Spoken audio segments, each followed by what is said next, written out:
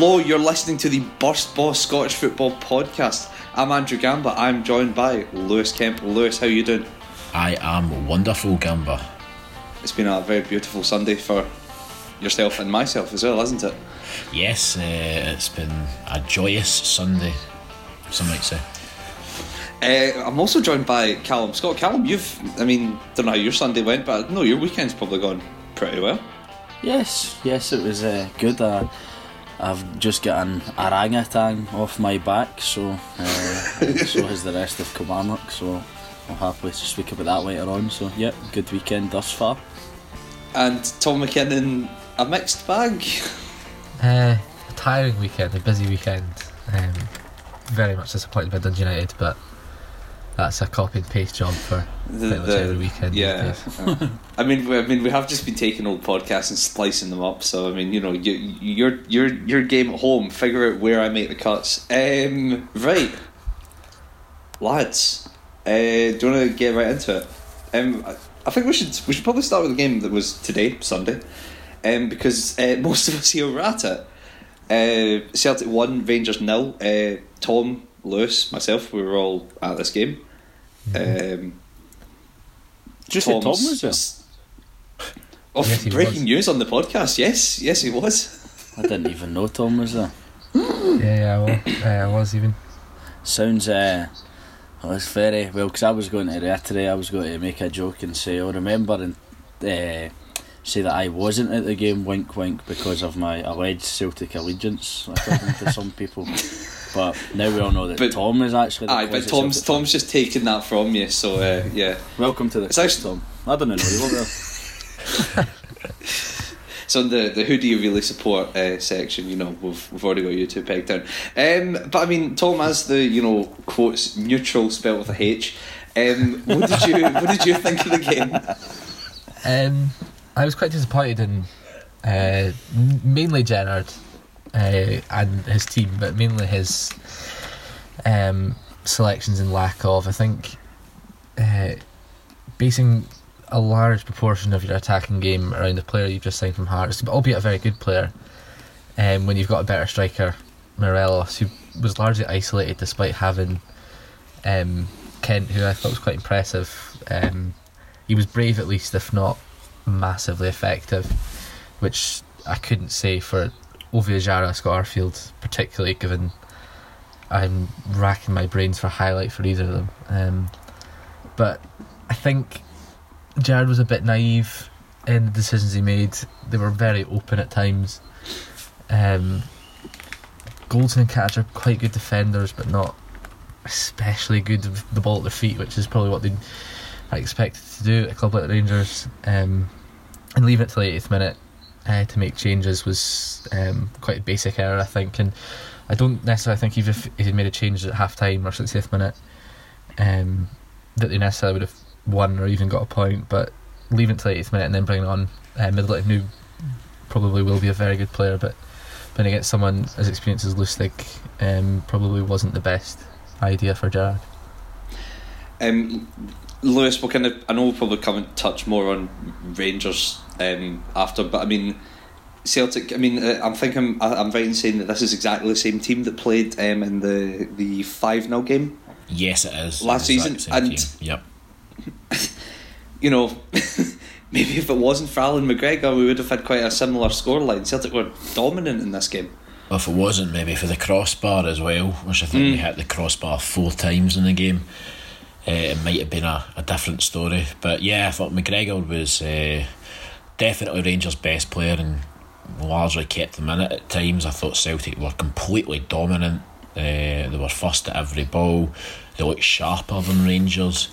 And yeah, I thought we were absolutely superb. I thought there was very few players. There was nobody really in the team you could pick out and say didn't have a good game. Everyone was on form. Everyone was up for it. There was a few standouts, obviously, which we'll probably come to talk about. But I think 1-0 certainly flattered Rangers, and the scoreline suggests it was a very tight game. But if you actually look at the stats, I think Celtic had 14 corners, Rangers had only 2.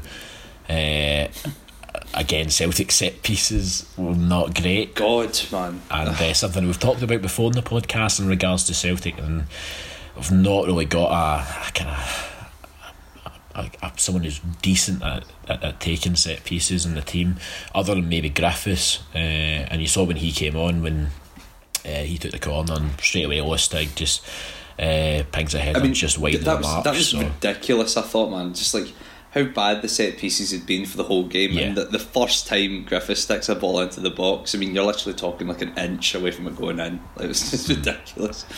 Yeah, definitely. I mean, that is something, well, I'd say Celtic can improve on, but unless Griffiths is in the field, I can't see that improving too much. But again, I think Celtic, if you take away maybe quite a wee bit lacklustre at set pieces, but again, they were in the position to get those set pieces because they were so dominant, because they had so much possession, and because in terms of midfield they just ran over Rangers. And I thought they were outstanding start to finish. Callum, as another neutral, who were your kind of standout people in the game? Well, again, as a neutral with an H to carry it on, but well, for me, obviously, I thought Alan McGregor was terrific, which tells you really the kind of story of the game. Questionable whether he should have remained on the pitch after his kick out in Aya, but I thought Alan McGregor was top class for a Rangers point of view. Celtic point of view, as much as yous will love me saying this, despite all the kind of many kind of daft wee arguments we've had, I actually thought Tierney was very, very good. I thought particularly going forward, he was constantly debating the Tavernier and the guy Kent on the right hand side, and I thought Tierney played well, but I thought maybe for a different point of view, I was just somebody watching it. Maybe it was to do with how Rangers set up, but I mean, I thought at times the game was kind of boring me to tears. I didn't think that. Interesting. Lewis and I said exactly the same thing when we came away from the game. We were saying, if you're a neutral watching that, it was probably shite. Like, if you didn't have an emotional investment in it, which obviously all of us on this podcast do, but if you didn't have an emotional investment in that game, you probably weren't too interested in it. And that probably the fact that Celtic won, Celtic would be favourites going into the game. They were much better than Rangers during the game, and they won 1-0. It maybe wasn't a great payoff in those respects. No, I totally agree. I thought that Rangers let Celtic have the ball, and they were a bit too side to side. But anytime they were kind of getting crosses into the box, they kind of looked dangerous. Which I think says a lot about the Rangers' defence, that people were saying was brick walls before this game, and before first part last week, and kind of get found out a bit. But no, I'm actually racking my brains just now to see who generally did kind of impress me. I say Tierney, and as you know, I mean that's probably through gritted teeth. But I mean, I think that says a lot. I thought he was really good. But other than that, I can't really think of a particular standout from my point of view. But I'm sure you guys would, I don't know, maybe charm or whatever. But yeah. But at times he was kind of frustrating me in the first half. They pointed out in sports scene how good he was at getting the ball forward, but for me, I thought the opposite in the first half. I thought at times it was just too side to side for Celtic. There wasn't anywhere near enough penetration. But obviously, he took his goal well, and let's say he was good, but I didn't think it was particularly excellent. But that's again just my opinion. I think if you watch Celtic week to week, they do seem to go for a lot of these side to side passes, and it can be frustrating at times when maybe the simple ball should be made and they instead opt to, as he said, to kind of switch it from side to side. But no, I mean, I kind of get what you're saying with Cham, but I thought he was, for me anyway, I thought he was the best player on the park. I thought he was outstanding. He was at the centre of everything good that Celtic done. Yeah, that's true. And Yeah, I think the thing is when he's on form, Celtic look just so much better, and yeah, I thought he was a real driving force behind Celtic, especially as I thought Scott Brown actually had quite a quiet game by his standards in these, and I think obviously that's probably largely due to the fact that he was got a yellow card in the 9th minute of the match, so I think Cham had to do quite a lot of kind of heavy lifting there, and I thought he done it very well. Other than that, as you said, Tierney was again a fantastic performance from him, and certainly the best he's played in quite some time actually. He was, as I said, had the better of Tavernier every time, and really made that kind of flanky zone and looked dangerous any time he went down it. Other than that, I thought everyone had a good game, to be honest. I think you maybe could point at a few players that maybe I mean, there's one in particular that I think we're kind of missing. Lustig. Boyata, man. Boyata was yes. Boyata was there was no issue any time the ball came near Boyata. He just cleaned everything up. I thought Ayer as well. To give him credit, I thought he was. See, just to make clear what I was saying. Yes. I didn't think Celtic were bad or anything, and evidently they weren't that dominated the game, but. And I don't think MD was poor. Like, I didn't think it was flat or anything. I just had nobody really stood out to me, and if MD did, it was Tierney. That's like you've had all the kind of old firm games before, and you've had your like Griffiths and Dembele's making the headlines, whereas I didn't really think MD was doing that. One player I was disappointed with though was Edward. I didn't think he was anonymous for the majority of the game. Picked up a booking for nothing, and that's all I can really say about him. He didn't look as much of a goal threat, I thought, as I mean, obviously Dembele would have, but I think Griffiths probably would have offered more of a goal threat. But yeah, I think the one chance he had, he headed it straight at McGregor, and that was probably arguably our best chance of the match, and it was just straight at McGregor. Like, it wasn't. And that's what I'll say in the sports scene as well. It's like, even if you head that ball down, you get a bit of power behind it, there's a chance that goes in the back of the net, a very good chance it goes in the back of the net, but it was quite a weak effort when it came down to it. One of the things that's quite unique about this game, and definitely hasn't been talked about at all with the rest of Scottish football, certainly this week and last week, is the performance of the referee. Now, Gerard after the game has been saying that they've been done. I think that noise probably sums up Callum Scott's opinion. Tom, what do you think? What did you think of Willie Collin? Poor, very, very poor. I think he almost got off lightly, I think. Because he didn't make a sort of headline mistake like he did last week with Dicker. I don't think there was much in the jack tackle. It could have gone either way. I'm trying not to sit on the fence here. I thought it was a foul at the time, but looking back, it would have been quite soft. But Rangers had multiple chances to stop that attack. Exactly. What he was doing, just walking back as Cham raced past him. Also, Christie's dive. I was sitting on one end, my mate was sitting on the other end, and we both got back in the car and said that was a dive. You could just see the way he went down and how far away they looked. And Colin got that one wrong, and thankfully it didn't affect the result, but I just can't understand why we're not even rewarding mediocrity. We're rewarding failures as referees, and it's getting tiresome, and we'll come on to an even worse mistake in the Championship, but it's got to the stage where speaking about it's boring because it's so obvious that they're just simply not good enough. So, and I feel like you can just about say this every week, another one that can be cut and paste alongside how bad United are. It's boring, but if we stop speaking about it, they'll just continue in the same vein and bring back the Israelis, I think. I mean, it's interesting because I know. We will come on to talk about Steve Clarke and all that. But it was interesting because there was just an absolute farce the week before. The referees then being awarded this game. I mean, some people say rewarded with this game. Rewarded. I was going to say, I'm not entirely sure whether rewarded is the right thing to talk about refereeing this game, but I mean, who knows if it would have been any better if another referee had had it. See, for me on this topic, it's the game management that annoys me. It's not so much the decisions. Obviously, I mean, there's a lot of decisions they get wrong, and a lot of big decisions they'll get wrong, and we've seen that over the last couple of weeks, obviously. But it's the game management. I mean, the amount of Rangers players, in my opinion anyway, in the first half, there should have been a few that got a yellow card. The only person that got a yellow card, I think, was, I'm right in saying it was Arfield.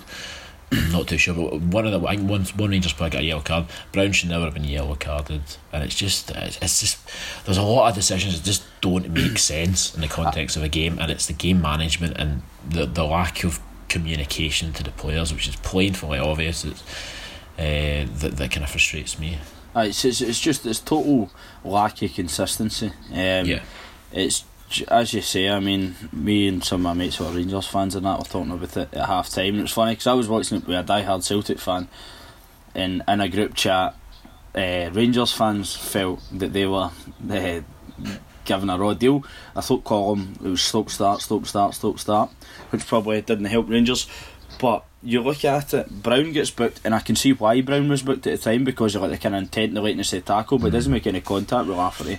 But I know I could let him off with why he's booked him, because it looked in first instance that it was a booking.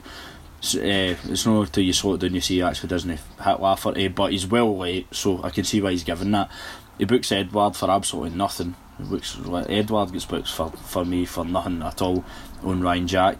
And then you've got Lafferty that commits 3 or 4 fouls, so persistent fouling, that's a booking. I don't even think Arfield gets a booking for that one on Tierney. In Morelos, no, I didn't. In Morelos gets booked 3 times or whatever. In regards to Gerard's comments again, I mean, come on, like, Tom hits a nail on the head, but it could have been a foul in the build up to the goal. I don't think it was. I thought. Well, whatever. It doesn't matter. Right, it could have been a foul. Wasn't a given, but Celtic have still got the full length of the park to go. You know what I mean? Like the thing that cost him the goal was the laziness for the guy that was number 10, or his name escapes me. Total laziness. That's unacceptable. If I was a Rangers fan, I'd be absolutely seething with that. The biggest game of the season for them, and he's just doesn't track any runners and bloody jogs back and then ends up walking. That's unacceptable. And Gerrard, bloody Celtic hit the crossbar 3 times and McGregor makes multiple great saves. The referee didn't do, Celtic did. Simple as that. Like, Celtic thoroughly deserved the win, and you can't blame the referee for anything at all. In that game, in regards to the result of the match, the ref wasn't great, but as Tom says, I don't think there was any kind of headline decisions. Just it was a poor game, but you can't blame the referee whatsoever for that. I'm thinking. I'm going through my kind of talking points here, and I think we've kind of covered all of them. Alan McGregor's Shawn Michaels impression. He's already done the rock, the dive and elbow, and now he's trying the sweet chin music. So, what, a sharpshooter next game probably? That's what we're going to see. Yep, fingers crossed. Wrestling with shadows, man. Wrestling with Shagger.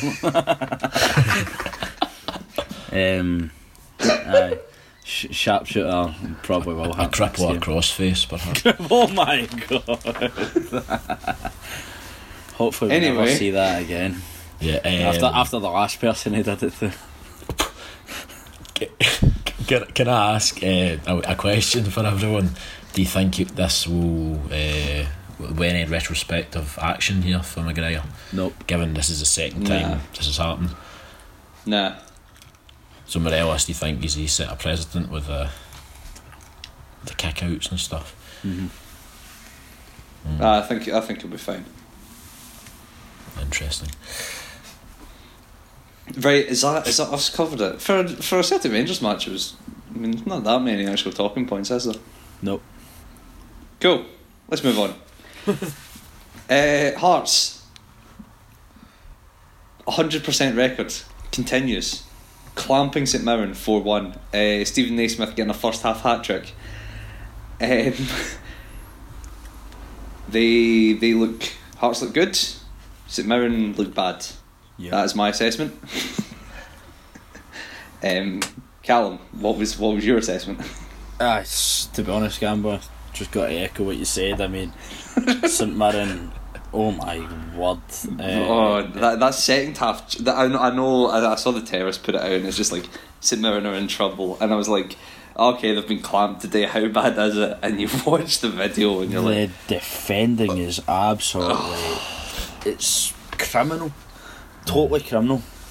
And Samson's not got to help you. Nothing against Samson, I actually don't think he's particularly that bad a goalkeeper, but if he's not got a defence in front of him, then he's almost useless. Like, he'll know, for me, he's not got to really kind of win you points in that. But I don't mean to slight on Samson, because it was the defence first and foremost. It was just absolutely terrible. The boys go Ollie Lee, like that one. That was just like the ball's getting right across 6 yard ball. It's like just about like there's no. It's just total. I don't know. I don't even know where to start with. It's just absolute shambles. The one that really got me is, I think it's the last Naismith goal, where the one where he heads it across. Sorry? Or is that the second goal? The corner where he heads it in? No, the one where Hearts win the ball back in midfield and it hits the post and goes in. Just like them losing the ball there, and then just the lack of like urgency to get the ball back as well. Yeah, it just looked really, really just kind of.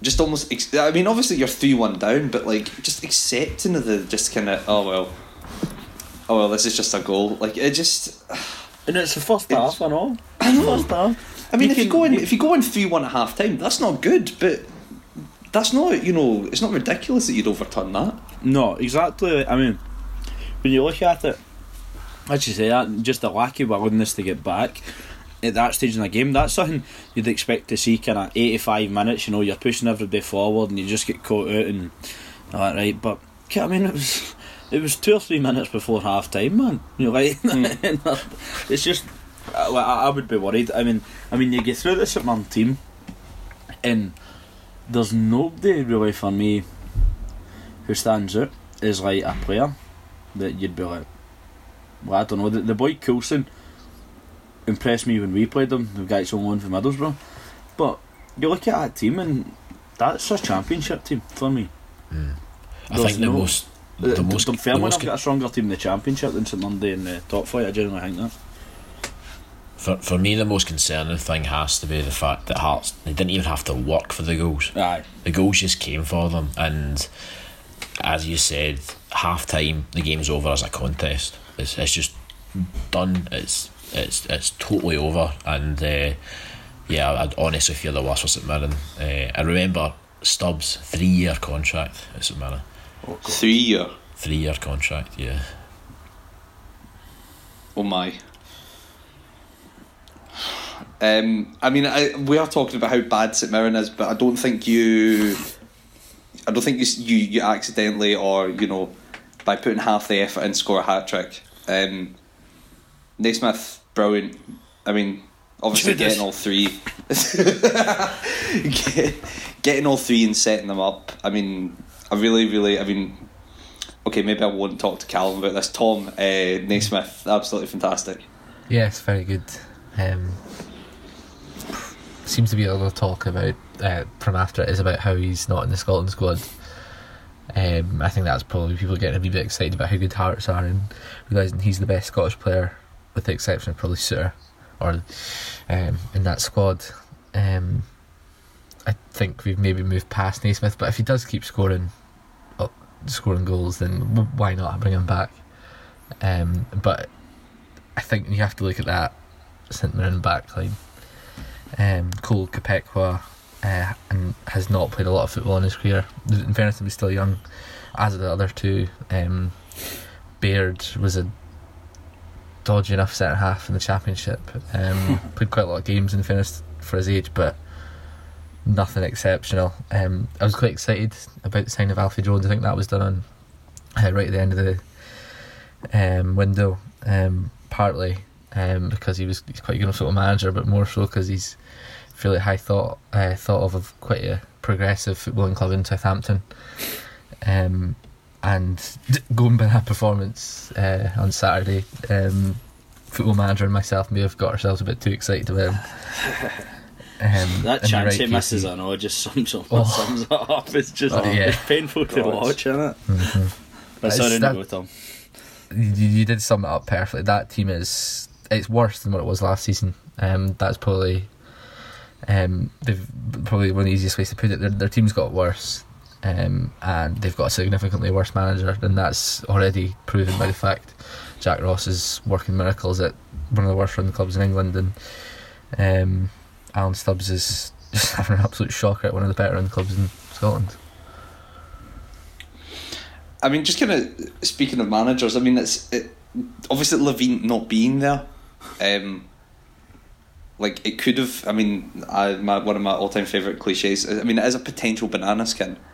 How something can be a potential banana skin, I don't know. Like if you look at something and it looks like a banana skin, there's a fair chance it's banana skin. Like the potential bits of it. Anyway, no, but I mean, for Austin McPhee to like get that kind of result, and in the manner that they did, considering they scored 4 goals before half time, must be quite good for him. However, that could just be down to the fact that Craig Levein has built a title winning team.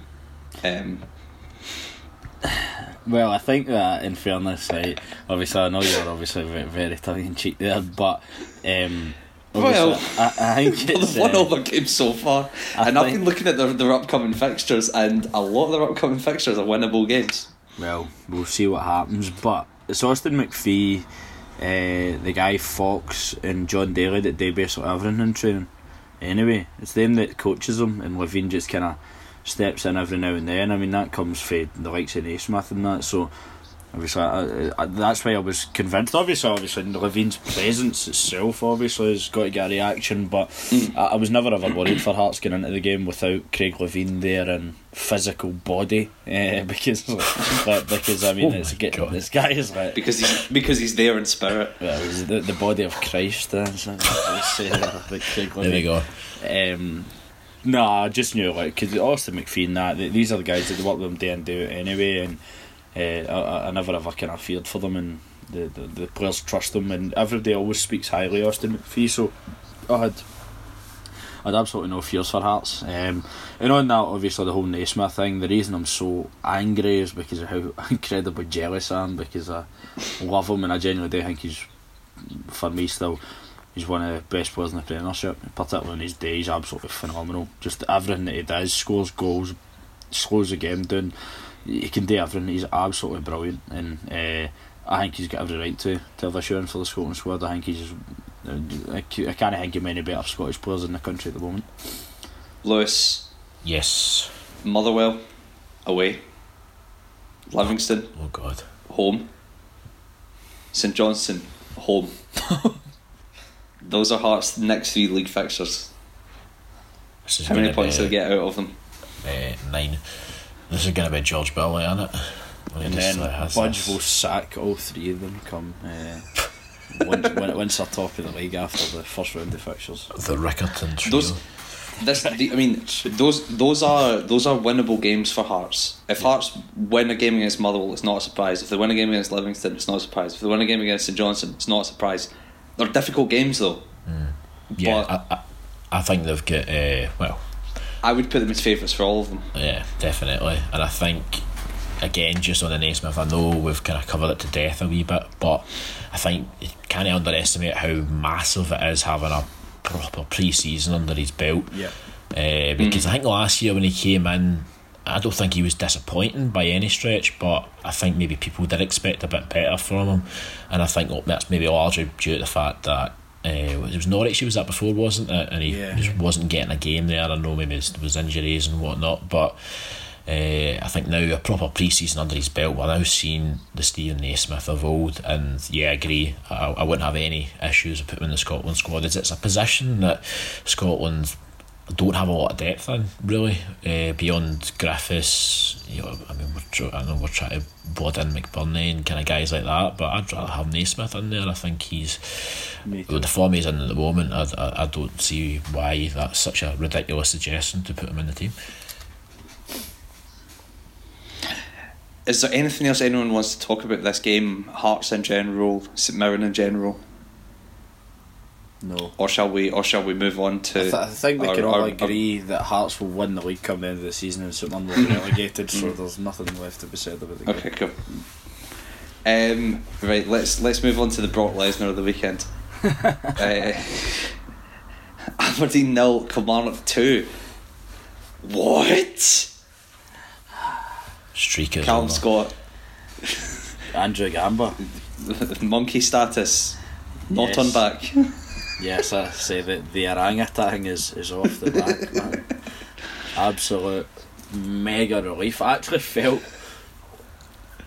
I genuinely felt lighter coming home for that game at Queen's Park. I was sitting in the van with my dad and I was just like, that feels so good, man. Just knowing that it's done. Like, we can put that absolute vile record to rest, man. Just years of absolute brutality, man. Like Alan Johnson, Locke, horrible. So no, absolutely so relieved. I genuinely do feel relieved, as if it's hard to even put into words. Just absolutely brilliant, thoroughly deserved win. Obviously a big help, the red card. Nobody's ever got to deny us that. Don't think it is a red card. I think it's a foul. But what we'll say is the sports scene coverage, it was absolutely appalling. So Liam McLeod so biased in the commentary, it's embarrassing to listen to at times. But Brophy pulls him first, and what? That's what you do. Brophy turns him. Brophy's away and he gets pulled down. How's that not a foul? Like, there's absolutely no debate whether that's a foul or no. It's harsh, the red card. I know what he's given because Brophy is away for me, but he's 40 yards away for goal. But he's away, he's clean through, and I don't think anybody's catching him. Brophy's a quick boy, right? But I think it's a foul and a yellow card. And on that, the free kick that Brophy scores a foul and Shinnie just gets through. Yeah. Like, it's never not a free kick. So He doesn't get the ball, does he? It doesn't get the ball at all. When Liam McLeod's commentating saying, he says he eventually gets the ball. If you get through the man first, then it doesn't matter. Like, just absolute embarrassing coverage. Like, I've got to say that, embarrassing coverage. And fair play to Brophy for absolutely sticking in an absolute belter at a free kick. And then Greg Stewart's goal in the second half was just absolutely phenomenal. Like, absolutely. I don't even know where to start with. I've seen it quoted as the best goal I've ever seen. Yes, many things, and we'll come on to the best player I have ever seen later on as well, later on in the programme. But no, like, the goal itself's just different class. I mean, the way he turns the boy, he brings it down in the chest, turns the boy, runs away for 2 or 3 players, and you think, how's this got to get better? All he needs to do is slot that home, and then he just the most perfect chip I've ever seen in my life. Just phenomenal, absolutely different class, and it's been coming for a while. We ran Aberdeen close last year, ran out of steam. No, I'm not going to hit out with a Rangers conspiracy Dundee United thing here, but a wee bit of karma with the decisions. We've had a lot of bad decisions go against us, against Aberdeen in particular. I remember when they absolutely trashed us 4-0 at Rugby Park. James Maddison ran the show, and they get given one of the worst penalty decisions I've ever seen in my life. Somebody runs into Jamie McDonald and call him again, gives a penalty, and then I think the Scottish Cup game against them, Brophy's goal getting ruled off for offside when it's never off, and I think that it wasn't a penalty that Aberdeen got either. They end up slotting away. So now, what goes around comes around, and karma is best served cold, as some say. But no, just thrilled, delighted to eventually beat them up there, and fair play to all the Killie fans who went up. I was gutted I missed it. The Brophy free kick is so strange because it's excellent, right?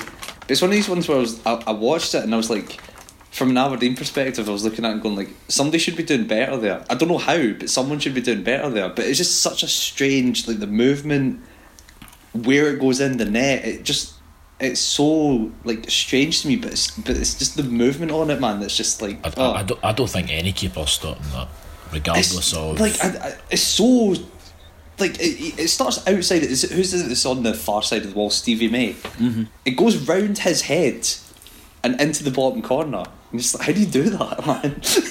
Best free kick I've ever seen. True, correct. we probably should look at this from an Aberdeen point of view. Nothing to worry about. They were robbed. It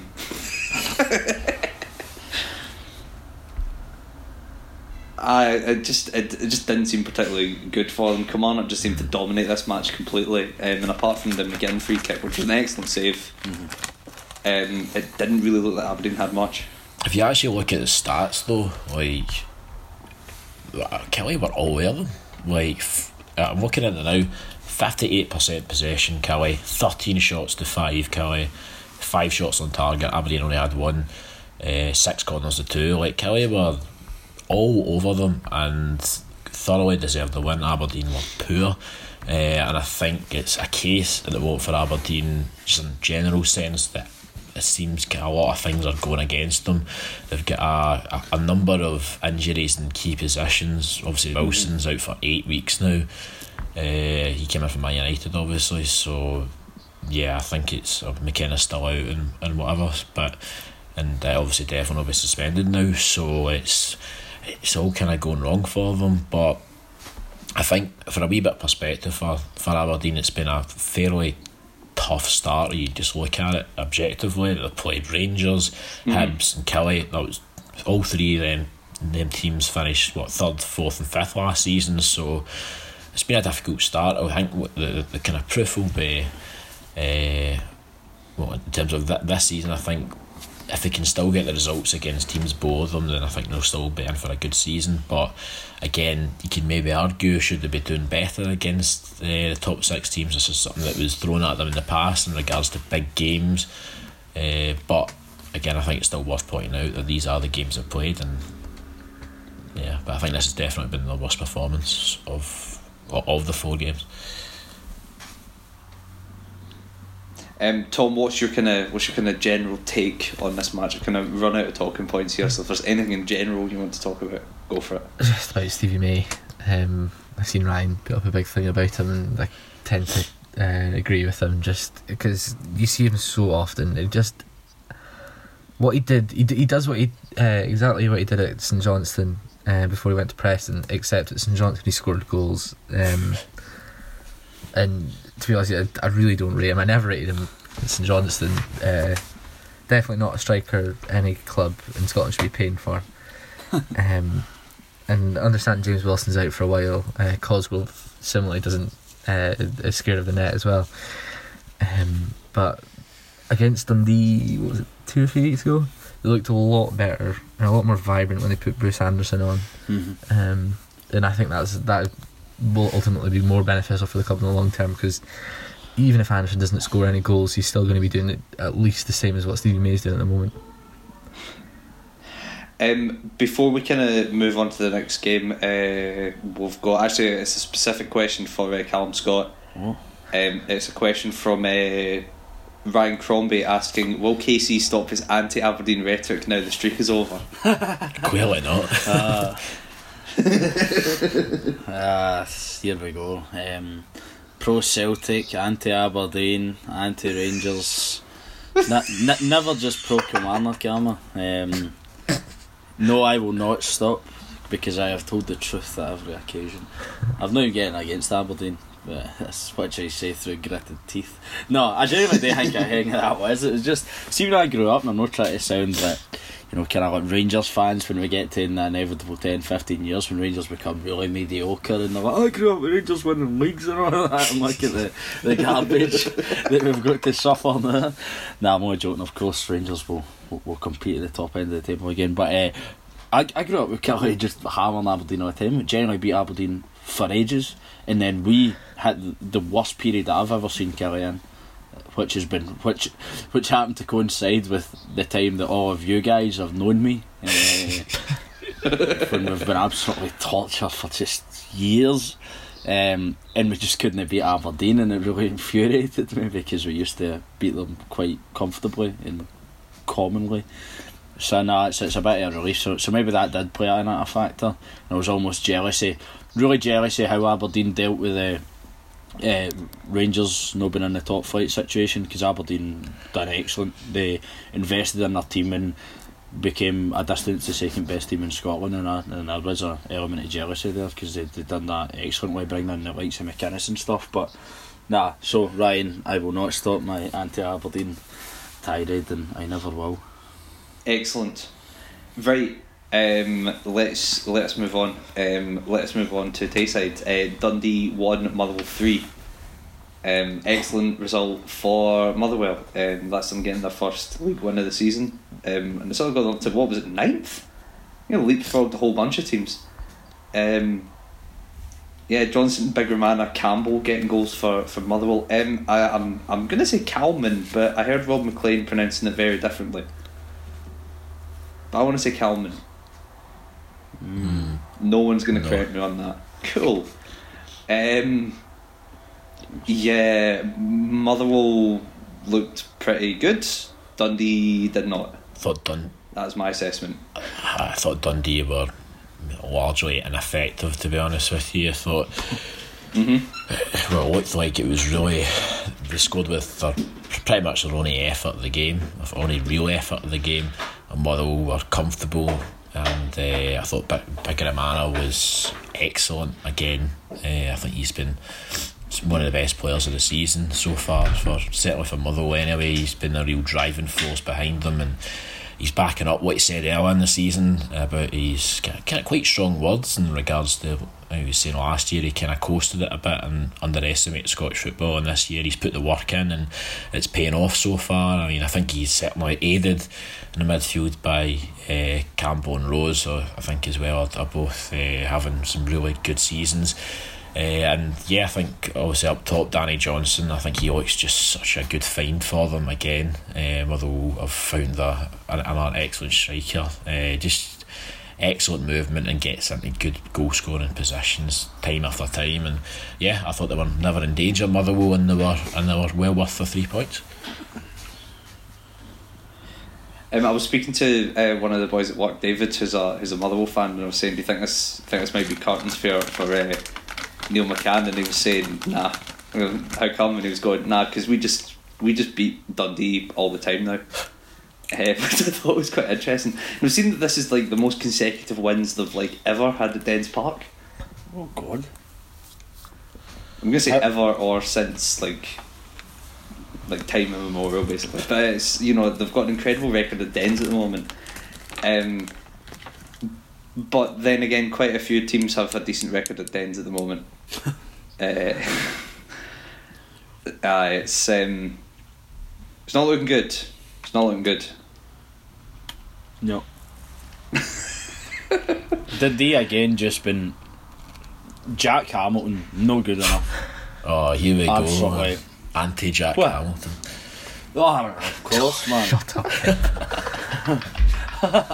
Of course. You know me, anti everybody. Jack Hamilton, not a good goalkeeper, never has been. That sounds incredibly harsh, but I mean, it's just bothering right through him. He's not even shot stopping. Like, a lot of times you can say, goalies aren't they good, but commanding their box and whatever, but they're good shot stoppers. He's just letting balls get right through him. But then again, the guy for the second goal was just, what is he doing, man? Wait, when he goes, why does he even slide for that?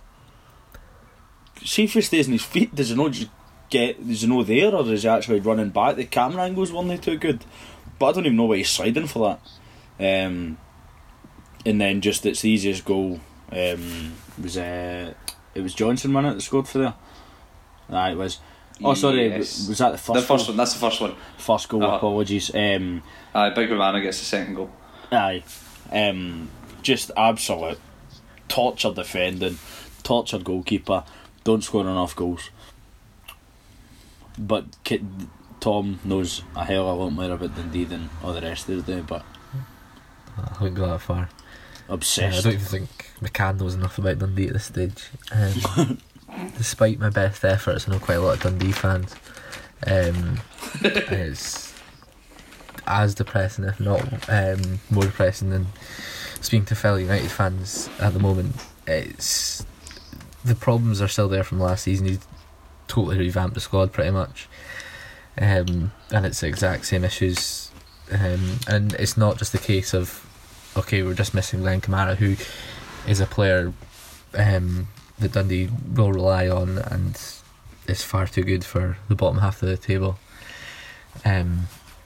But this just go well above and beyond Kamara, and I don't even think they can use that as an excuse anymore. That midfield just not good enough. McGowan's day has come and gone. As a decent Premiership midfielder, Spence, he shows it in signs, but really isn't much more than a decent enough Championship player. Naby, he looked alright against Aberdeen, since hasn't really kicked a ball. Quite a lot of Dundee fans were excited about getting 38-year-old Kenny Miller on a 2-year deal. Oh yeah, it was his debut. I forgot to mention this. God, he was really quiet, very quiet. I must admit, I don't share their excitement. I was going to say, that's one thing about A Tale of Two Millers. Calvin seemed to create quite a few decent opportunities when he came on, which from, obviously incredibly biased Celtic point of view, I'm sure we're all delighted to see. But he actually did look as if he was creating quite a bit for Dundee. Yeah, which, he did look decent. a bright spark. I suppose. No, I thought he did look good, but obviously particularly on the left hand side, bobbing forward and put a few good balls into the box. But no, I just can't believe Dundee only got a draft at the bottom of the table. Just now, just St Mirren and Accies have just helped them out big time, because Dundee have been absolutely tragic, so bad, and they're getting. I don't know. I don't even know where to begin, because it's the same thing every single week. Creating chances at times, no scoring goals, and getting absolutely done by individual errors. But as people have pointed out in the podcast before, that's a fault of the manager for no rectifying these mistakes. I know at times, for example, first game of the season, Jack Hamilton, when he lost the ball against St Mirren, you can't coach against that, you know what I mean? That's just that's stupidity. And the guy the day for the first goal was an idiot. So I can almost feel a bit bad for McCann. But it's happening every single week. Because I was watching the highlights and I knew Motherwell would win 3-1. I was thinking, where are these goals got to come from? And then I just seen the ball come in and I seen the guy go into it, and I'm like, he's got to make a mistake here. I just knew it. Bang, mistake. Guys get the easiest finish. Johnson's get the easiest finish he'll ever have in his life. I would be severely worried if I was a D fan, because it's just the same stuff that's been going on for the past year.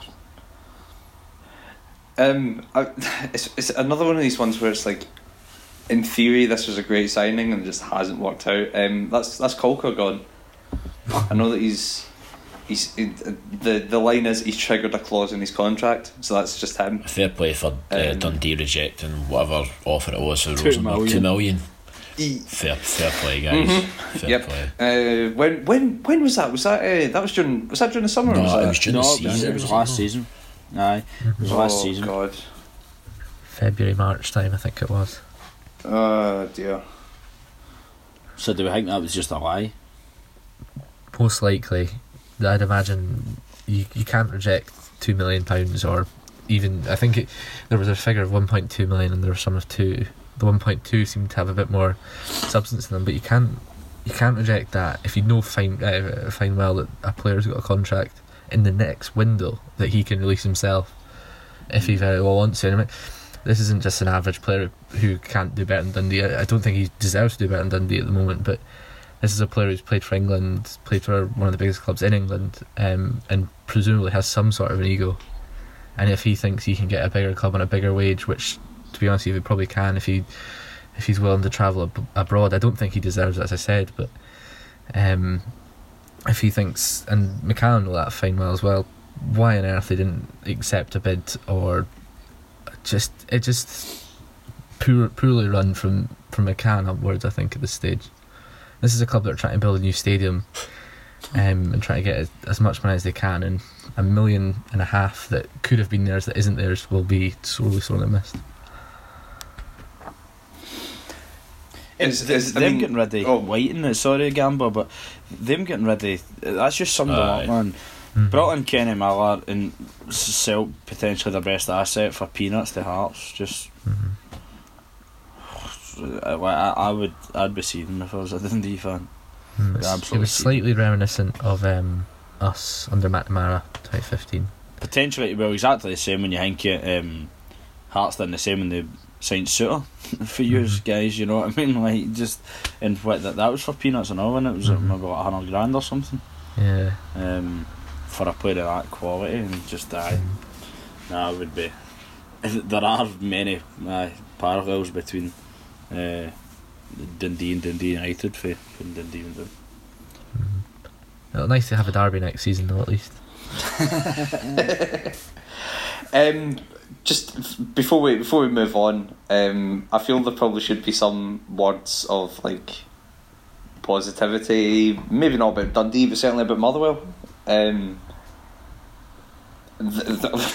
mean, I think the kind of theme that we've had in the podcast, and certainly by watching the highlights, is these chances have been, delivered on a silver platter to them, but they have taken them all, and it's been, I mean, certainly Johnson looks like he's going to be quite a important player this season. Bigger man. I know Lewis, you've already talked about him, but these are guys that are probably going to have to be big names for Motherwell, and just again teams round about them. This is one of the things that we identified. Like last week, Motherwell aren't doing particularly well against teams that are round about them in the bottom half of the table. I mean, if you are going to beat anyone, it's probably going to be Dundee, but they're finally off the mark. Okay, no one's going to jump on that and talk about Motherwell. Cool, I've made that point. Do you want to move on to talk about Livingston? Yes. Clamping Hibs. Right. I'm going to kind of just ignore the first goal, as good as it was. I really want to talk about the Sean Byrne goal. Oh, it was phenomenal, wasn't it? Superb. That is I mean this in like the highest compliment possible. That is the most Paddy McCourt goal I've seen since Paddy McCourt left Scottish football.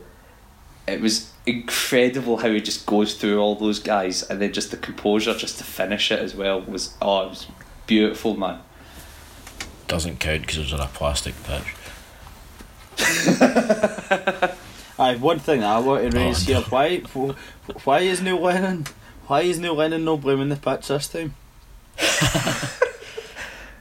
Is he actually just come out and gave us side credit for actually playing well against his team and not blaming the pitch? I find that really hard to believe, particularly Livingston's pitch, which is evidently worse than Kilmarnock's.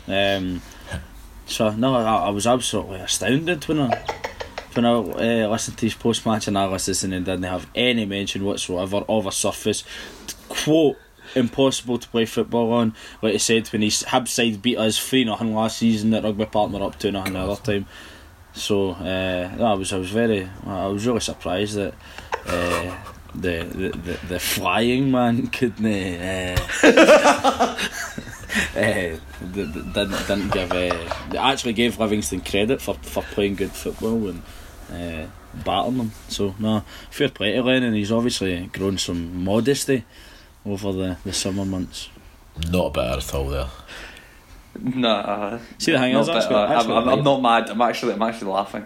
I actually like Lennon, but just when he just hit it with that last year against us and just blamed the park and just get a grip. But nah, brilliant for Livingston. What a goal for Byrne, and even Pittman. And Pittman's goal was good as well. Just brilliant, and they've made me look like a clown. I genuinely thought that they would really struggle this year. Every game they've played, they've competed. They were actually right against Celtic first game of the season, or no? They weren't. But there wasn't like kind of like an evident kind of they're horrendous or that. And then every other game they've competed in, and obviously they've won back-to-back fixtures now, and which is obviously down to Gary Holt's excellent impact in the job. But nah, they've done phenomenal, and I think teams will really, really struggle against them, particularly at, we've got to call it Almondville there, says Grandpa, the Tony Macaroni. So no, I think they'll be a right good side, and I don't think, well, maybe it's too soon to say, but I was going to say I don't think they'll finish bottom of the league anymore, which I was really convinced they would have, just because of the stature of the club and stuff. So absolutely fair play to them. But they have picked up points in every game they've played since the Celtic game. I think so. Aye, because they're sitting 7. They're sitting 7 points. They're sitting 4th. Aye, on 7 points, like us. Aye, that's what I said. Was it though? I think it sitting on 7 points, like St Johnson. Yeah.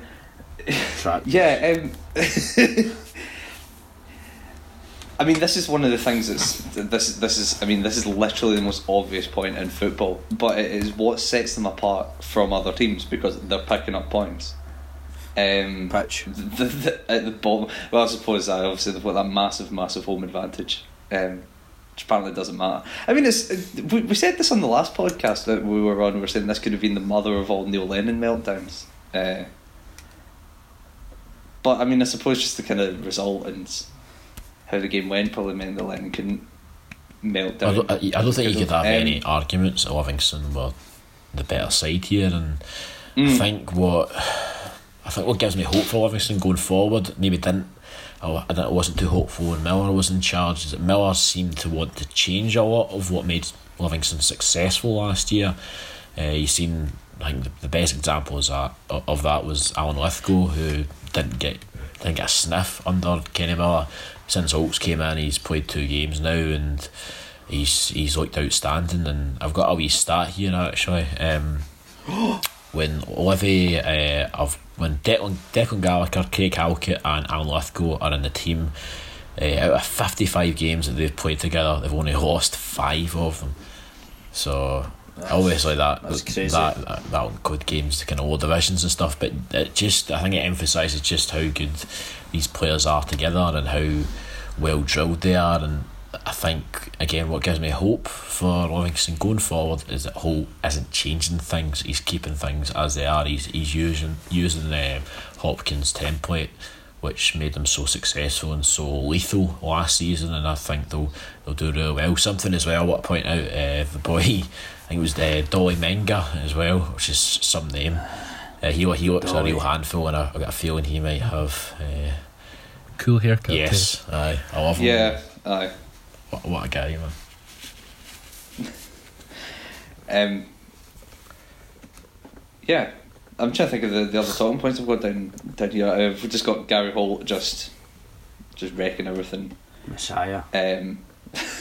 Yeah, correct. The boy for Hibs actually took his goal really well. Horgan. Horgan. I thought it was a really good finish. I thought he was Hibs' probably best player.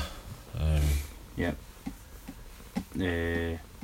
I know. I thought it was, but it's just, for me, it's just a total typical Hibs result as well. Like, you know what I mean? Just like, I know it kind of sounds stupid, but just decent start and then they go. And obviously I don't mean any disrespect to Levy, but and the predictions are back to Hibs, but I didn't even think about it because I'd be like, it looked like the kind of game that they would lose, particularly against a team like, because Levy throw everything at you, I know, but I don't mean to discredit them, because when they actually get the ball and they pass it well and they cause teams problems, but like the physical side in Hibs usually can't really deal with that. I thought Porteous was quite poor in a couple of instances, obviously when the guy with Dolly Menga or whatever absolutely done him running away. But no, I thought Hibs looked suspect defensively, and what did Whittaker fall and all that for the goal and stuff as well? Did they slip, I think, as well? Whittaker's garbage, man. He's so shite. What's man? So aye, no, excellent result for Livy, and as I say, they've just totally made me to be a clown for actually thinking they would be very, very poor. I think they've been excellent every game and competed very, very well. Right, lads, are we done with this game? Yep. Do you want to move on to Hamilton St Johnstone? Yep. If we have to, yes. Oh my god. Minging, man. I mean, obviously this would have been a better game if it was played on grass, but you know. I was actually complimenting their pitch when I was watching Sports Scene. I actually thought, because their ass was just been relayed in it. Yes. I actually thought it looked quite good. I was like, it looks a lot better than ours. But Have you, ours have you is have you seen that thing? Oh, sorry. no, sorry, I was just going to say our pitch looks horrendous, but it's actually nowhere near as bad as it looks, if you get me. Whereas Livingston's actually looks good at times, but it's worse. Aesthetically, it looks better than Kilmarnock's when you don't see the ball rolling on it. You know what I mean? But our pitch absolutely looks disgusting. It looks so worn and it looks grey. Doesn't it look like green? It looks grey. But it's actually not as bad a surface as it looks. It's quite an interesting point, though. I mean, I'm going to make two separate points because it is like synthetic. Like, it would just be funny if like the pitch was just like red. Do you know what I mean? Oh my god, blue. Or just blue, you know. Orange. Did you guys see that thing? It was doing the rounds on Twitter where they were talking about how the Premier League, like they try and get the greenest grass possible, and when they're doing like when they're sending it out as like as the broadcast, they turn the colour contrast up as much as possible. Yes, I actually did see the tweet about that because they compared it to a La Liga game, don't they? And there was a Serie A game that was being played at the Olimpico, and this it just looks kind of horrible, but because they're just showing it in normal colour contrast, which is why. Whereas if you turn it up, it looks a lot better. Which is possibly why you enjoyed Hamilton St Johnstone more than you probably thought you did. So what do you think that they? Wait, what? So like because the colours are like brighter, basically people are happier with them. Oh, right, and you're aye, watching this game, you're like, oh, that pitch looks great, whereas it's probably just shite. Oh, I mean, you've kind of talked about that, but Aye, alright. I thought you were saying there that Hamilton did that. no, but like you saying like the pitch looks good. Yeah, It no, looks bad. I get what you're saying now. I misunderstood at first. I thought you were saying that Aki's done what the Premier League did. Or maybe they have. Maybe they have just made greener synthetic grass. Maybe not. Do we want to actually talk about the No. football, or do we want to talk about stupid like colour contrasts? Definitely colour contrasts.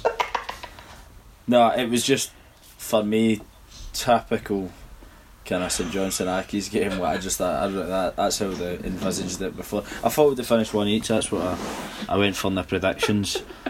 Quite poor goals. The first one's just oh god. It was poor. How many Obviously. chances do you want, man? Is that the Ulston one? Aye. And then Ricky Foster. One thing that doesn't look good ever is Ricky Foster's hair, regardless of what the grass looks like. So, and then obviously when he whips the ball into the back stick for the second goal. But, and then Rakesh Bingham took his goal well as well. I think he's Yes. he is a good player. I think it was his third goal of the season as well. So he started off alright considering kind of how poor Hamilton started off. And one other thing I would like to highlight is what the fuck is Martin Canning wearing all the time after the games? That jumper looks absolutely disgusting. It's looks like a school pupil. And I mean, I think that's probably the most insightful analysis we're going to get in this game, unless anyone wants to add anything else. no, I don't mean to shit all the game, man. I was just meaning like that. Just Canning's things actually annoyed me for like the past few weeks. Just he actually looks like a schoolman, like a school pupil. Schoolman. Well, actually, here's something that this might be one of the longer streaks currently going. It's not quite as strange as Kilmarnock Aberdeen, I suppose, but it's what 12 matches now. What the Hamilton have failed to beat St Johnstone. I think so, yes. Or 12 matches in a row. Martin Canning's for that jumper. Or is it? Oh no, actually that's just completely wrong. They've won one in the last 12, so it's not a streak. It's just a poor record. Okay, I've not even got that interesting to talk about the game. See, just on a kind of wider point about Hamilton, I feel they're maybe struggling without Templeton. I know that's maybe a very obvious thing to say, but I just don't think they've replaced him at all this summer. I know they've obviously brought a few other players in and none of them played on Saturday, so you never know, they could maybe step up to the mark, but a lot of people kind of make They make comments about Aki's defence and they talk about that being a weak link, but for me I think the midfield, there's just not the quality in there that has been in there the last couple of years, and which really kept them in the league. The likes of your Doherty's and Templeton, as I mentioned there, they're just Crawford even as well, kind of build them out. They've always had that kind of talisman, but that's what I've said for weeks, but I genuinely do think that Bingham will do really well this season, and I think that he'll maybe move into but that. I feel he's been kind of starved of service a wee bit. True, but I think he'll score. I genuinely think he'll score goals. I think he's a right good player, causes every team kind of problems. Fast, quick, strong, can finish. Right, lads, are we now done with the Scottish Premiership? Do you want to move on to the Championship? Yes, please. Right, Hearts top, Dundee bottom, as you were. Right. Probably not the greatest result, but I think probably the biggest talking point of the weekend. Park Thistle won, Greenock Morton 0. Change of manager at Morton. Surprisingly, probably not the biggest talking point from this game, Tom. Yeah, I was there, and I've honestly, we were speaking just a wee bit before we came, but I'd never, and I honestly, this is not hyperbole. This is not me trying to play up to the listeners, but I think it was probably the most peculiar decision I've seen in my life on a football pitch. What Barry Cook, in fairness to Barry Cook, it was more his assistant. Barry Cook, the referee, gave the goal. His assistant, it was actually a really, really good goal from Chris Doolan after quite an almighty stramash in the box. He did quite well to turn away, compose himself on his weak foot and bend it in off the top corner and ripple the net. That's also not another exaggeration. The ball hit the net. Partick players wheel away in the opposite direction to celebrate. The Morton players wheel away, trudge away in disgust. One of the players must have kicked the ball out for a throw-in. I don't know how because that's what they gave after they did. That is what happens. It was just, honestly, I'm just a bit lost for words. It was staggeringly bad. It was clearly over the line apart from anything else. You could see from where I was, which was considerably further away than the assistant and the referee, you could see it was over the line. And then what I didn't know at the time, but then saw in the subsequent video that Partick Thistle put up, the net rippled. It's like it's infuriating. That couldn't have been more. It literally couldn't have been more of a goal if they tried. And then Archibald, after the game, was quite angry. He did quite well to sort of keep a lid on it. He said, I'm just glad that didn't cost us, because that would have been, you could just imagine what any manager would have been like, because it's just disgraceful, because that's potentially 2 points that Partick would not quite desperately need, but they need at this stage in the season, and they will need by the end if they're to go up, which just, it's exasperating that every week there seems to be a decision after decision that is just so bad. And like Colin last week, they had the chance to review that. They backed just the awful decision, and it just seems pointless now, because they just seem to not want to be any better. And I just got to the point where, what's the point? Can we just someone not employ them and just surely there are better officials out there than the ones that we've got at the moment, because it's a disgrace, to be honest, because that could seriously cost points, and despite being one of the most obvious decisions I've ever seen, and it's getting to the point where it's boring. I'm bored myself speaking about this, because I feel like we speak about referees every week, and I'm sure that listeners are bored of hearing it, but it's just so bad. It's just totally embarrassing, Tom, and the thing that sticks out for me is that we all get bad decisions. Let's see, for example, when Rangers get the ball over the line the other week there at Rugby Park, but it gets cleared off the line, and it is a hard one to call. Ball, when you see it in second instance, is clearly over. But see there, no Morton player even protests. The Thistle players are away celebrating, Morton regrouping, nobody even questions it, except for the referee. Like, how the hell do they one of the not most give that? fundamental things in football, the ball going into the net.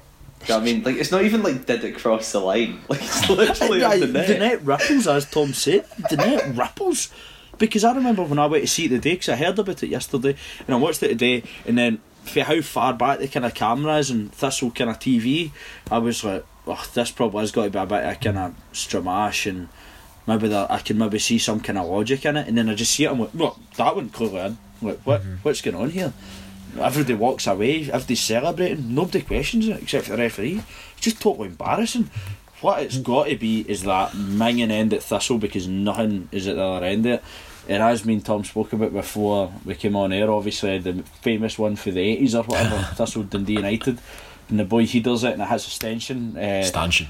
At the stanchion, sorry. I was talking about the golfer there, Stenson. The stanchion at the kind of corner of the net and just comes back out, and then they just play on it. And Tom said it's the exact same end as well, so I think it's got to be Thistle need to build a stand or something there, because it's making me feel sick looking at it.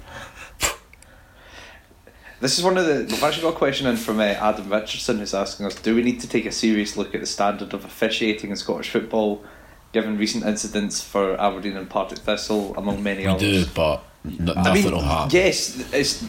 the answer is probably yes, but like... I mean, obviously, I know Casey wants to ship in the Israelis.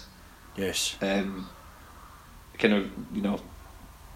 That might work. Where else was it? It was Luxembourg as well, wasn't it? There was an Israeli referee at Celtic Park, if I remember rightly, and he was one of the best. Israeli one at Rugby Park as well. One of the best refereeing performances I've ever seen at Scotland game. I'm honestly not even. I don't know if it was because there was more focus on them that weekend, but I remember it very clearly and thinking, this referee's brilliant. Like, can we not have this every week? And obviously the whole point they were trying to make was, well, the referees were spitting a dummy out or whatever, but I just remember that and thinking, this guy knows his stuff, this guy's brilliant, can we not have this every week? And see the difference is, the total difference is, in Scotland, is that there's absolutely no rapport whatsoever between the referees and players. It's my decision, that's all that matters. Nobody listens to the players or anything, and the referees generally they just give off that vibe of the kind of bullied at school kind of thing that people actually chant at them. That's exactly what it is. It's like people who weren't good enough to play football, who have now went into refereeing, or they were bullied at school, because totally as in Nick Walsh is a worse for it as well. He's just like, it's I'm above you and that's it. There's got to be that respect. People say it's a mutual thing, but see if the referee treats the players with respect, the players treat the referee with respect. The reason they do that is like Colm just is never interested. You see when they slow the cameras down and you see the way Colm talks to the players and that, you're like, that is why they don't like him. Like, he's an idiot. Do you try to tell me there's any football player that actually gets on with Willie Collum? No way in hell. See, when you look at the referees down in England, even there's a better rapport with the players. I remember watching the documentary about it. I think it was Neville and Carragher that done it, and it was right good. And they broke down about what the referees do. And I know there's more resources and more money in that, but like, the referees have actually got a rapport with the players. Like, and that makes a power of a difference. Here it's a total divide, the referee and the players, and that's why it never works. And particularly when you've got guys like Willie Collum and that who think they're bigger than the game. I think that's exactly the reason. I totally agree with you. It's sort of similar to what I was saying earlier on when we were talking about the first half of the Old Firm game. For me, it's just, as you said, it's the lack of consistency comes from this sort of attitude of I'm right and it's my decision's final, and any other decision I don't care what you have to say, kind of thing. And that's why you have all these inconsistent decisions that you think, well, why is he giving that if he gave this earlier on, or if he didn't give this earlier on, and you're questioning what's going on here. It's for me, it's simple. It's game management, and the referees here don't know how to do it. They don't know how to speak to the players, and they don't know how to go through it in 90 minutes without making a total arse of themselves. No, I totally agree, mate. But apart from a complete fuck up with the ref, Tom, the rest of the game? Decent. Partick were a lot better than they were last week. Morton did look like a team without a proper manager. After losing, and I quote Judas from, I think it's the Greenock Telegraph, which was, or the Greenock Telegraph, which was absolutely disgraceful. To be honest with you, but I'm quite angry about that. It's not very nice. Do you mean in terms of the Photoshop or? the message. Photoshop and the message is out of order. In football, everyone has their reasons, and he's obviously not doing it in a malicious way. I can understand when the fans and the players are angry, and believe me, they were. From minute one, there was choice words sung about Ray and McAllister after the game. One of the senior players and a Morton fan himself described the attitude of the players as angry and let down, but that doesn't give the Greenock Telegraph any right to speak about a fine manager in such a way. It's meant on it was like a kind of da thing, but I actually heard it off the wall and it was like, it's kind of spot on. Obviously it's totally controversial, McKinnon's move, but they're like, at the end of the day, he showed them as much loyalty as Morton showed Jim Duffy last season, and as much loyalty as Dundee United showed McKinnon. Like, at the end of the day, exactly. So like, you're like, you know what I mean? It's what goes around comes around, as many say about karma. Karma Cafe. Best served cold.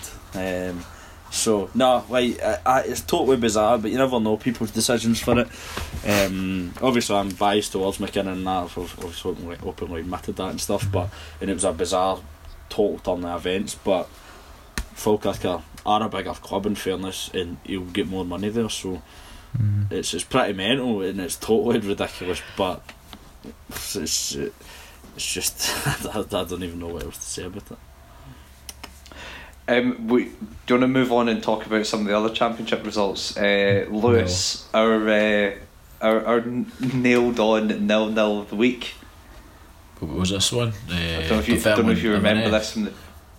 No. Our nailed on, or I'm saying we. I'm pinning some of the blame on you. I believe I just straight up called Queen of the South Ayr United the nailed on 0-0 of the week. Well, actually, I predicted 3-2, so I predicted 5 goals. So I'll take that. Just the 4 for Stephen Dolby. A hat trick inside, what was it, 22 minutes? Yep. 18 goals this season. 8 goals in the league. Big hat. He's doing alright, you know. I will obviously. You were there, yes. I was at the game. Same way Tom covered the Thistle game. But it was just, well, my quote to you is yesterday is that Stephen Dobie is the best player I've ever seen in the flesh, and I stand by that comment. Absolutely sensational, like just speechless. Like there's nothing, like everything about him is different class. Like just the way he conducts himself, scores goals, passing ability. He's not particularly fast, but he dances past players, leaves players miles behind, but he's not get pace. He's absolutely quality, and he could have had another. Obviously, he missed a penalty as well. It was just mental. And see, the thing was, Ayr actually weren't even that bad to begin with. Like, both teams passed the ball, and I was saying that at the time. I'm like, I'm not impressed with how both these sides are playing. Like, and the surface was good there as well, which again was a 3G surface. I thought it was good. It encouraged passing football. And then Dobie, obviously his first goal just kind of plucks it out, perfect finish into the top bin, and then obviously gets a pen in that. But also the guy Lyndon Dykes was different class. He's a right good player. Caused Ayr problems all day.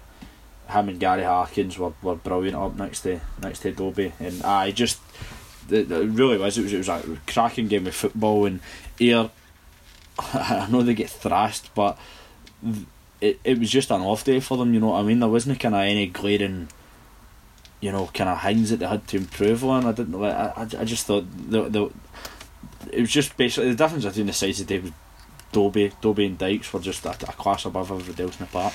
See, and obviously Dobie will get a lot of praise, and rightly so, but I think Harkins deserves a lot of praise for his goal there. I don't know if you, obviously you've seen it, but I don't know if the rest of you have seen it, because it was outstanding. Like, beautiful, isn't it? fantastic strike. And echo what you say about Dykes as well. I think he links really well with O'Connor up top.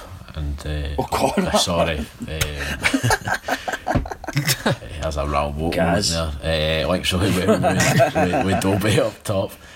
And I think Dobie, he's lethal. He's absolutely lethal. And I think, what was it you said yesterday? I know obviously you said he was the best player you ever seen, but I think you also said he could play for a top 16.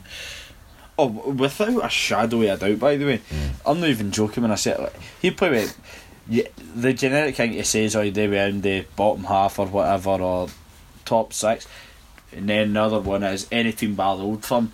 He could, for me, comfortably could. He could do a shift at Kilmarnock, Hearts, Aberdeen, Hibs. I genuinely do think that. I think he's that good. He's always had that ability. And the thing is, and he would cause Old Firm problems as well. Playing against them, he would score goals. He would still score goals. He was a joy to watch yesterday. And Queen of the South for the whole were a joy to watch. Absolutely brilliant. Fun as anything. And in the presser after the game, there was this kind of old boy who was a bit of a character, and just like, I don't really know if he knew much about football either, but he was pretty confident. And then like every day obviously was kind of praising Queens, and Gary Naismith kind of talking very kind of strong words in that. And then this old boy's like, it went a bit flat in the second half though. Just yeah, but you can't replicate you're at 4-0 up at half time. You're not got, that doesn't mean you're going to win 4-0 against second half, you know. And then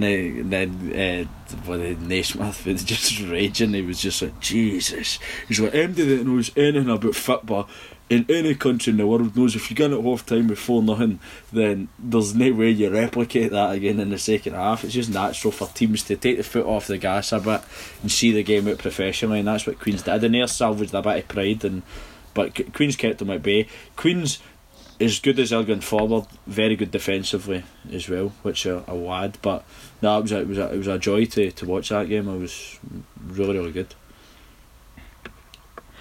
I mean, I know obviously we've had our Dundee section. Are we gonna keep the Tayside depression going? Tom, do you wanna talk about Dundee United drawn with Alloa? Yeah. For all accounts, I've seen that the Alloa actually played quite well in this game, and were very well deserving of a point. But yeah, thankfully I could be there. And this is a team that causes problems in the Betfred Cup. I love Jake Hasty he was playing on the left, destroyed Stuart Murdoch, who is not a good, I was going to say defender there, but to be honest he's not that good a footballer. He was impressive again. Flanagan's free kick was world class, right in the top corner. Rakovan maybe could have got a bit closer to it, but it doesn't really matter, does it? Back, see, to be honest, it's been quite a big split, and there's been quite a lot of arguments and debates amongst United fans this weekend between point away at Alloa. It's not what we should a club of United stature. I don't like saying it, but there's the expectation amongst fans that this is the game we sort of just go and win. Shouldn't be too much of a hassle with it. And then there's other fans that probably subscribe to this view. More so, it's a point away at Alloa was not bad, especially coming off of 2 wins.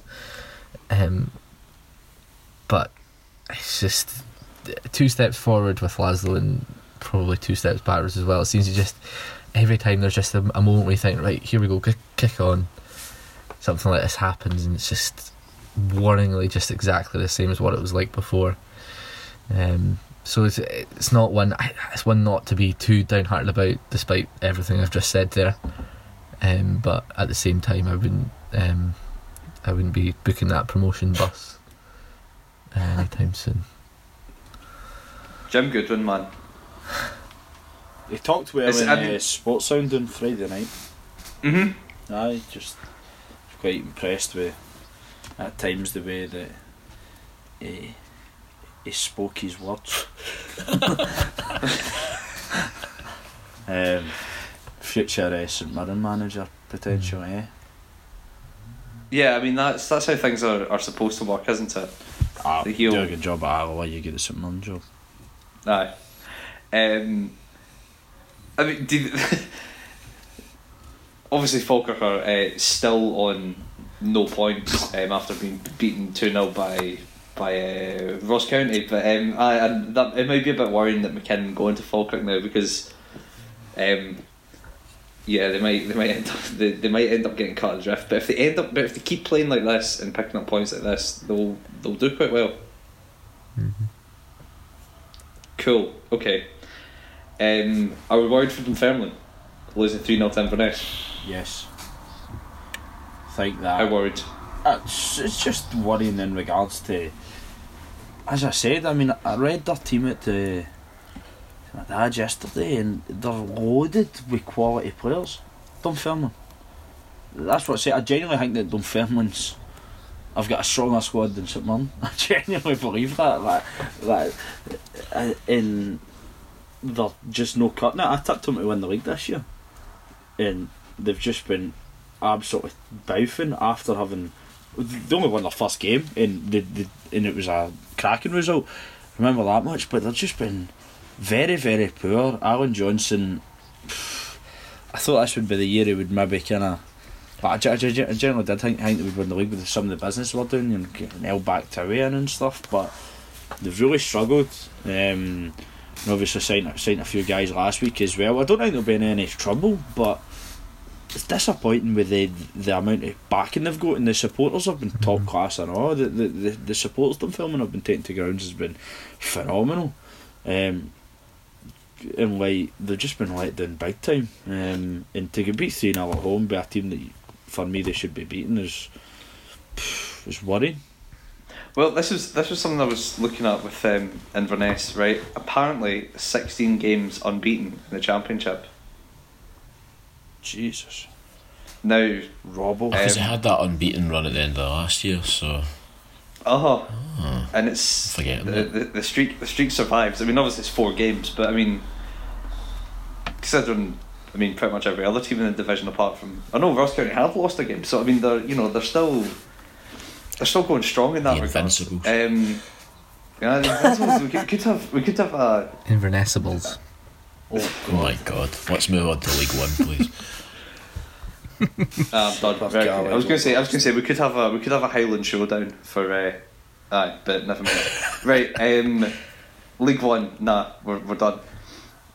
What is the result of the weekend? Stenhousemuir beating Dumbarton 2-1. Dumbarton are now 9th in the table, 4 points for Dumbarton. It's quite a tight kind of division, to be honest with you. There's not a lot separating the teams. There's no real. I don't think there's anyone there that you could say is kind of favourites to go down. I mean, maybe you could say Stenhousemuir, but they've obviously got the result there. They're sitting on 6 points at the moment. Great result for them, 2-1 victory. Dumbarton, by all accounts, wasn't a particularly great performance, and I think there are doubts about the future going there in terms of managers. Elsewhere, Airdrie, good result for them, 2-0 win over Stranraer. They sit 3rd. Arbroath, Angus Derby 2 each with Brechin. East Fife, they got their first win of the season. They beat Montrose 2-0. Pretty decent result, that one, I would say. And Wraith Rovers as well, they beat Forth 4-0. So yeah. Right. Very good. League 2. Can we talk about League 2? Because there was 2 games that we picked out here as the ones to watch this weekend for the top and the bottom of the table. Okay, aye. Where do you want to start? Goldfest or let's start there. What? Just Albion Rovers 3. Yes. Rangers 5. So I'm a total idiot, and if anyone knows me, they know I'm not very good at betting. This weekend I wanted to put a kind of over 2.5, under 2.5 coupon on, and me being the wise guy that I am, I thought, well, Berwick and Albion, surely both of them are struggling to score. That'll surprise a few people, and that'll be under 2.5. Lo and behold, that's tight, cagey affair, blown out the water with 20 minutes of the game been played. So just the 8 goals in that one. But Berwick, I think they obviously got the result. Albion Rovers, again, you're fearing the worst. I mean, to be fair to Berwick, I know there are a lot of people's there were a lot of people's tips to go down, but they're sitting with 6 points, so not the worst start to the season. Clyde, really massive 3 points for them. They won 2-1 against Annan. Big 3 points there. Stirling, got their first 3 points of the season. First points in general of the season. They beat Elgin 3-0. Another one of those kind of weird results you see in League 2 quite a bit. Edinburgh City, they beat Peterhead 1-0. That's arguably this was the big one, because this saw them go top. Yeah, sitting on 12 points. So 1-4, lost to 1. So yeah, really good start for Edinburgh City. And to be honest, I was very impressed with the recruitment, but I didn't think they were going to translate it into anything credible. And I mean, that could still be the case, but at the moment they've had a great start, and you never know, they could be at the top end of this table come the end of the season. And finally Queen's Park drew 0-0 with Cowan and Beef. I think the less said about that one the better. Cool. Right, lads, is this us done? We've got one more question. We have one more. Friend of the show, Mark Cherry, asking us, who's out first, Stubbs or McCann? McCann. Oh, McCann. But I don't think Stubbs will last the season. Well, I think both of them. Obviously Stubbs has a 3-year contract, but I think McCann has a pretty decent contract at Dundee as well. So I don't know if that would affect anything, but I agree. I think McCann is probably the first to go. Interesting. Right, that's us, lads.